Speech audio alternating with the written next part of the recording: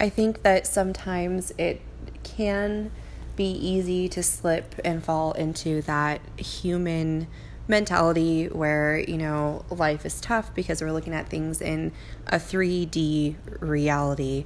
And those of us who are exercising extra senses, those who communicate with angels as well, or your intuition is heightened, or you can actually see frequencies and energies, I know that you empathize with me. And what I'm learning is I'm learning to not take these gifts and skills for granted, because I have always known, every waking moment of my life, I've always known that I'm never alone.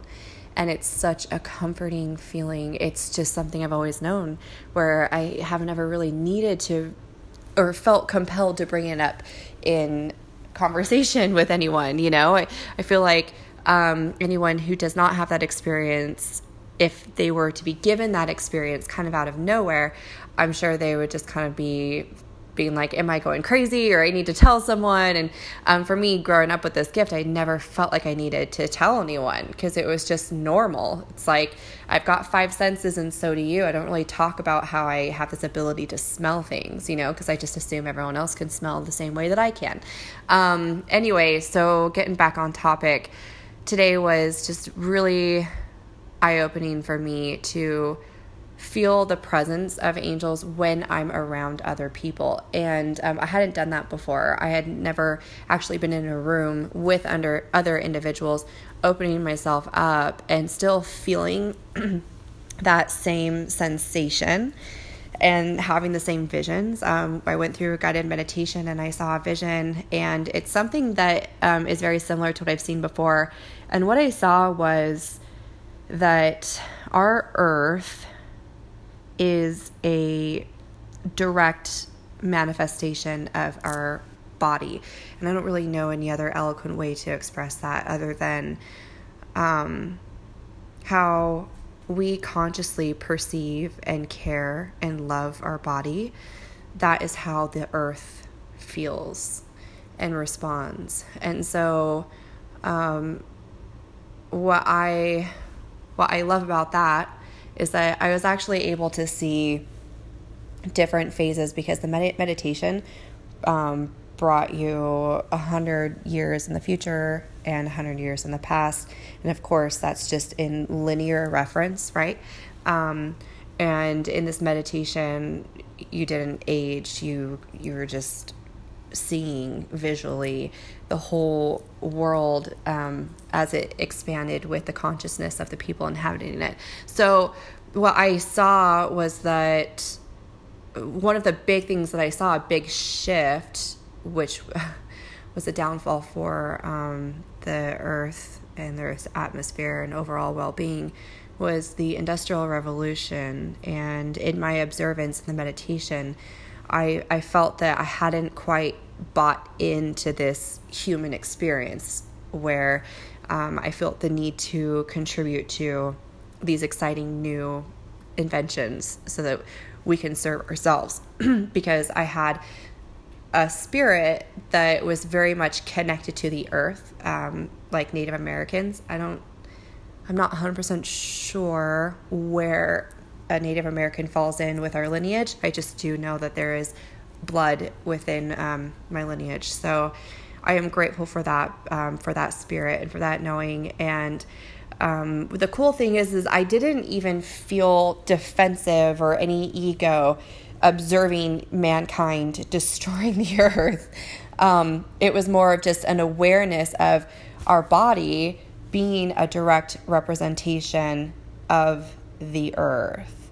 And it is steadily getting less and less harmonious with our divine essence, right? And this earth is part of the overall divine plan in the universe, and we're in this phase of fear, and that turns into self-sabotage, overworking, not taking care of ourselves, self-love. And so if we really truly care about the earth, we must first really care about ourselves. So really think about it. If you care about your body, you'll want to feed your body pure fuel. And this isn't a soapbox about what diet you should, get yourself involved in, because truly life is about honoring your body, right? And so if you're wanting to make a shift and you know that, hey, I know how I feel when I eat so much sugar, or I know how I feel when I eat these carbs or soda, and we can kind of point out the things that probably lower our energy and lower our vibration, or maybe something that we're addicted to that's not natural, that doesn't come from the earth. And we can gradually step into a space where we can replace that with something from the earth, because everything that we have an addiction or illness to that we've created that was not natural and inorganic, we actually can find the healing properties of its opposite, the antidote, in the earth, something completely natural, and your body will respond to it lovingly. There's always an answer when we actually look for it and we seek for guidance. And that's something that I'm very excited about with this angel course, because since I have always been in communication with angels, I just wasn't sure which angel was it, right? I've just known that they're around. But I finally get to hone in on the specific energies and guide anyone can be in communication with your angels. We all have angels. Just a lot of us have not had the privilege, gift, or even the curiosity to look into that understanding, and it's available for you. No one is unworthy of it. It's not too late. You haven't offended your angels. They want me to tell you that you haven't done anything for them to give up on you.